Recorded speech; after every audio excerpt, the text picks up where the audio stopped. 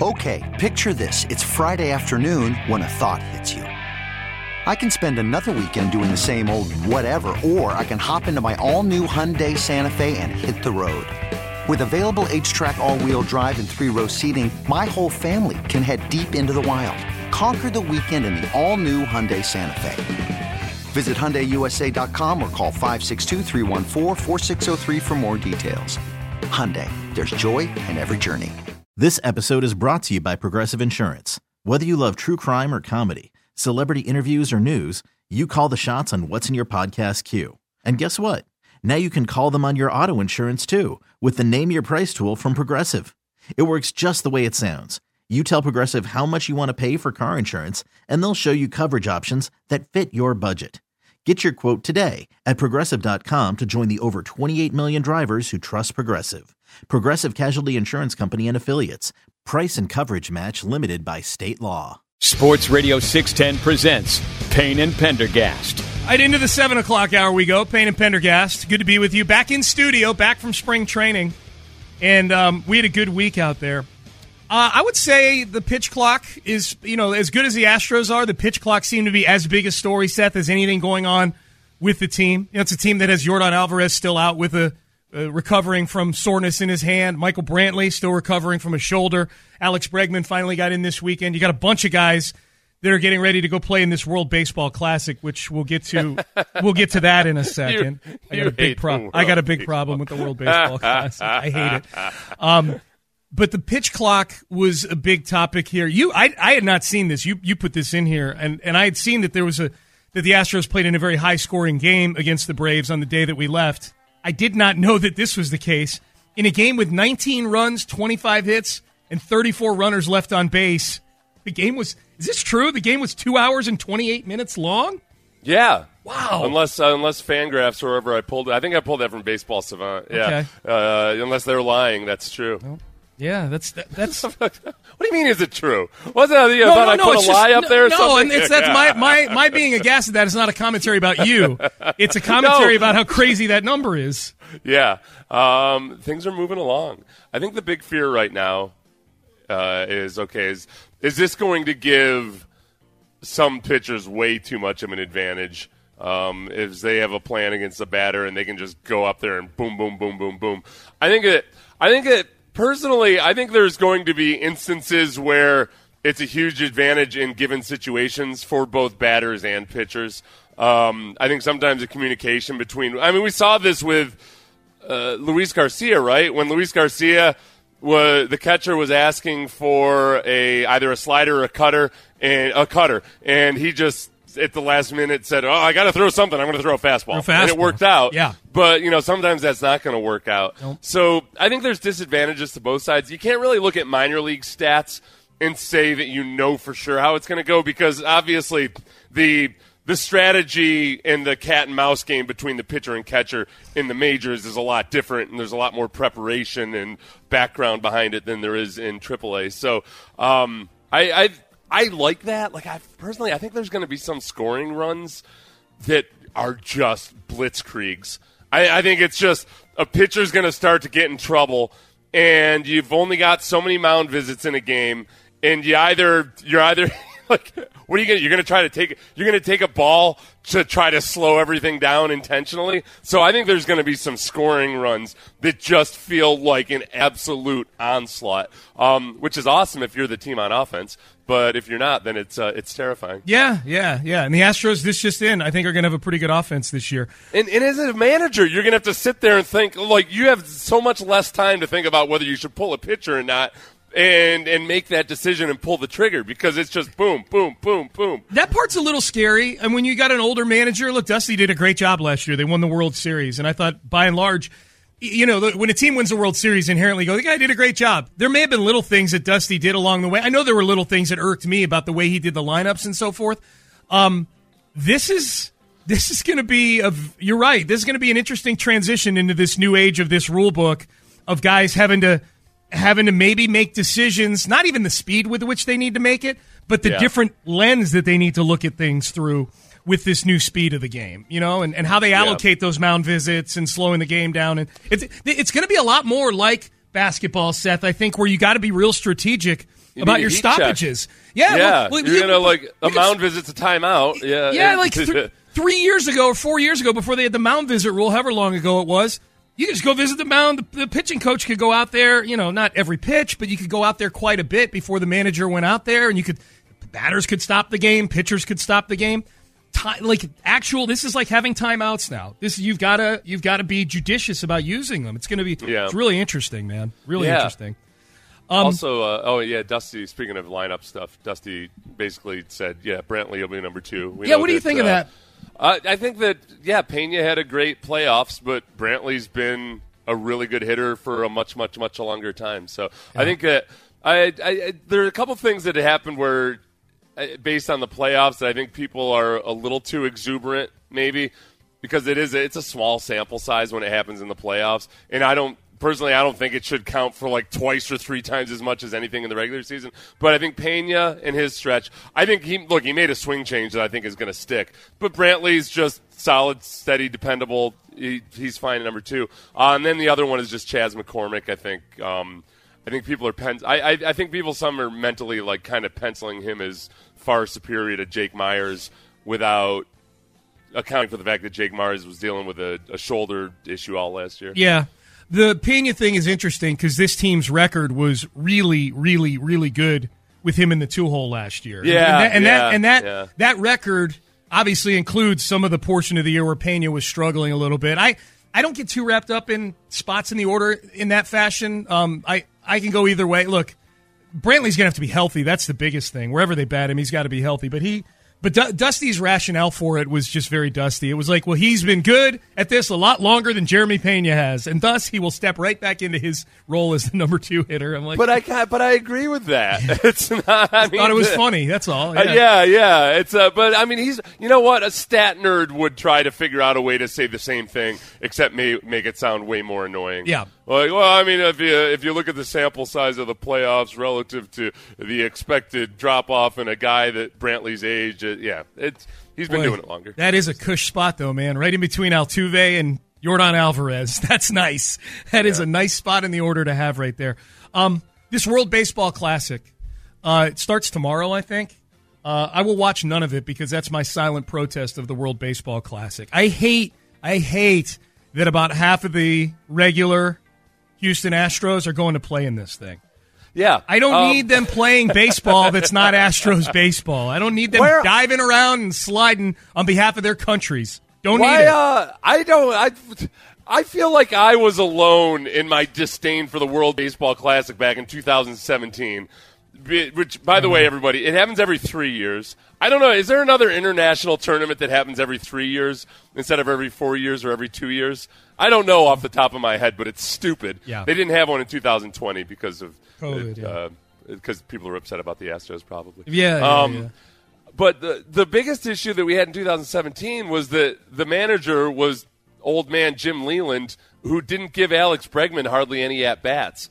I'm fine with – I actually like – the idea of guys going off and playing games that matter somewhat. Guys are playing for the pride of their country, so they're going to get live at-bats, maybe under a little bit more pressure. I like it for the younger guys in particular, but they gotta actually get reps. They actually got to get some at-bats. That's why I didn't like it then. Yeah, I hope like crazy I don't have to come back and say I told you so after the World Baseball Classic because we lost the Houston Astros somewhere along the way. That's all. I just don't need them playing in this thing, Seth. But they would be playing in spring training games, but very little. Just an at bat here and an at bat there. If they're going to get hurt, I want them to get hurt in an Astro uniform. I don't want them getting hurt in the uniform of their country. They don't get. This is not like exhausting or anything because they're all star rosters with everyone. It's not like they're overusing guys or anything. All right. This is and it's a cool look. It's growing the game internationally.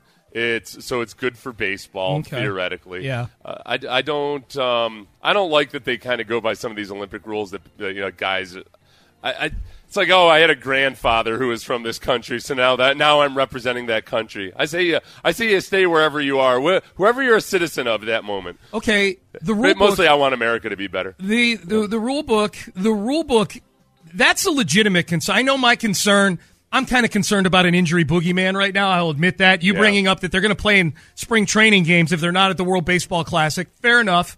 I think it's legitimate to, at least in the short term, not like the fact that the Astros and all these teams, all these players who have spent the last offseason and really the hardcore part of the beginning of spring training trying to get acclimated to this new rule book are going to go play a week's worth of baseball under the old rules all of a sudden. You know what I mean? Yeah. Like, it's going to be too tempting. If you're struggling, like, okay, if Altuve is playing for Venezuela and he's struggling at the plate and it's the bottom of the ninth inning, is he gonna really stick to the new rules and practice his new abbreviated routine? Probably not. He's gonna do what's comfortable. So I'm with you there. Yeah. This is a bad year to be playing the World Baseball Classic. Yeah. From that, I mean, now that wasn't my primary reason. I will admit, I'm not backtracking on that, but I think that's a legitimate one that any Astro fan or fan of any of these guys for your respective MLB teams should feel. We got a tweet from at Dream Team Apple 1, who saw some of our pictures from spring training, Seth, of us out there, and the one in particular that he saw was the one where you ordered a kind of a foo-foo looking drink for me at the bar we were at on our way out of town on Friday. Yeah, sort of a purple and yellow pineapple drink. It was Purple Haze, right? Is that what it was? was? A Purple Haze martini or something. Yeah. But it had a pineapple on the top. It did. So I thought that you should order it in honor of Yuli Gurriel, La Piña. Right, and I did, and then I held it up for the camera, and the background caught you just looking at me disgustedly that I just ordered this drink that you encouraged me to order. Yeah. This is what Dream Team Apple 1 says this, though. Okay. What is Seth Payne's anti-aging secret? This guy looks rather incredible and not a day over 35. Some ex-NFL players age so gracefully, it's remarkable. Got to share those diet or workout routines. Also, I sometimes watch Seth on YouTube. Excellent Texans content. Thanks. That's from Dream Team Apple 1 wants to know what your anti-aging secret is. It's probably the filter on your phone in low light. Or something. You do not look your age. Thank you. You hold your age very well. Yeah. Dr. Linville helped out with the hair restoration. Did? That's a big one. Good recommendation. I didn't think it was going to make as big a difference as it did. What is your workout routine? Workout routine is at least a half hour of getting my heart elevated per day, like whether it's by circuit training or bicycle or something like that. And then I try to walk every day too. There's something like evolutionarily about just walking and getting your body moving forward and looking at the land, like walking outside. I feel like that helps a lot. And then a lot of it is just Brandy's really good about. Brandy just cooks really healthy, keeping you in check. Shops diet. Really healthy. Yeah. I shop and go, and truth be told, I do a lot of the cooking, except Brandy's like the dietitian that chooses everything. So it's just a lot of like. I don't know, kind of paleo-ish. I'm not hardcore paleo or anything, but it's a lot of vegetables and fruit and just lean meats and all of that. I thought you did pretty well away from Brandy for the week last week. I didn't think you went off the rails at all. Well, you didn't have your watchdog there, Brandy. You know what helps?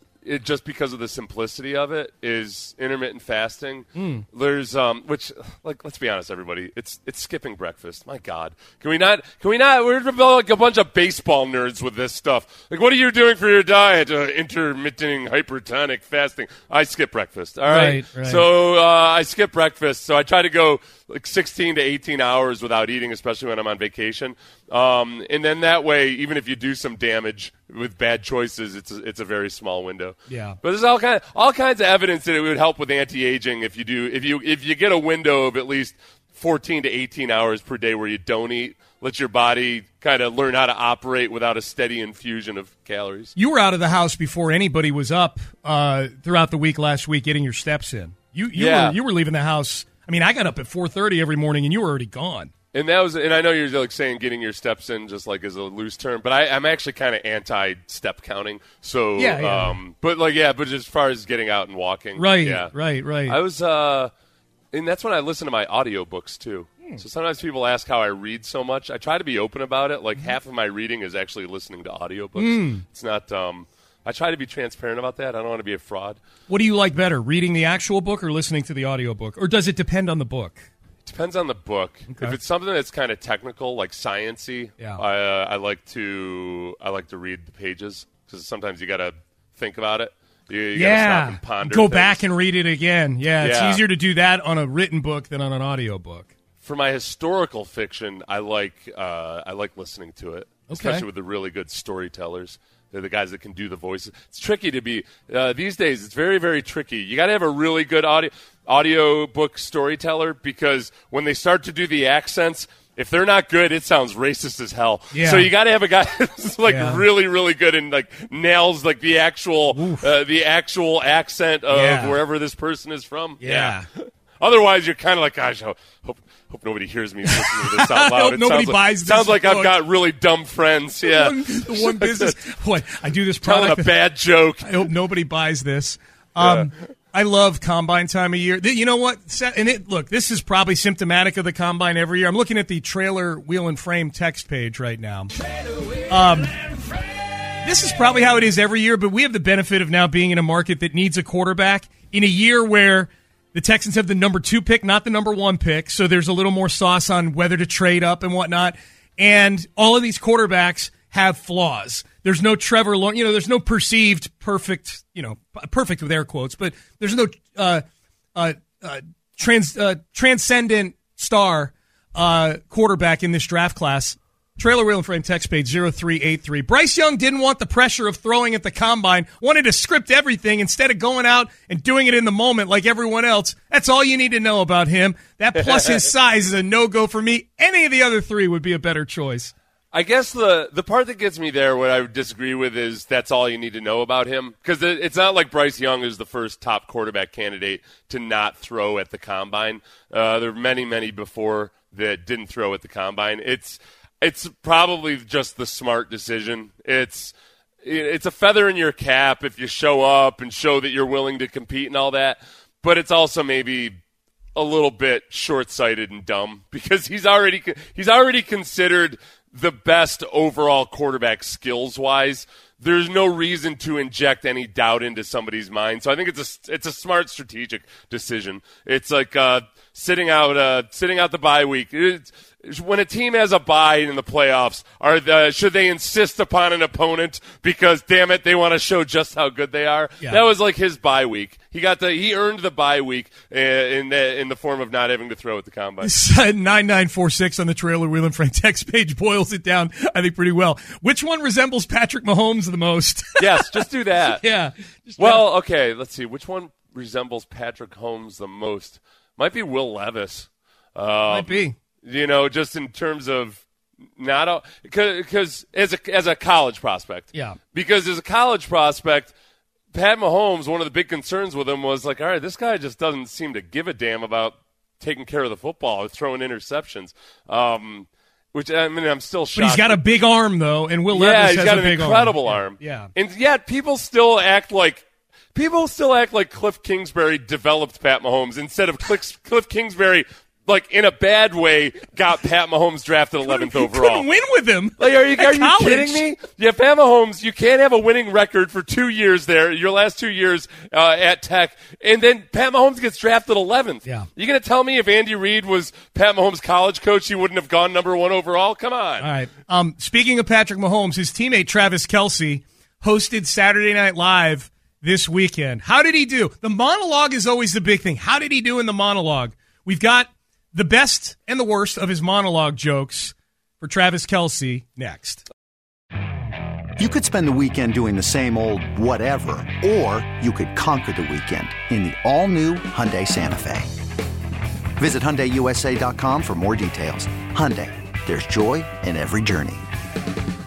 This episode is brought to you by Progressive Insurance. Whether you love true crime or comedy, celebrity interviews or news, you call the shots on what's in your podcast queue. And guess what?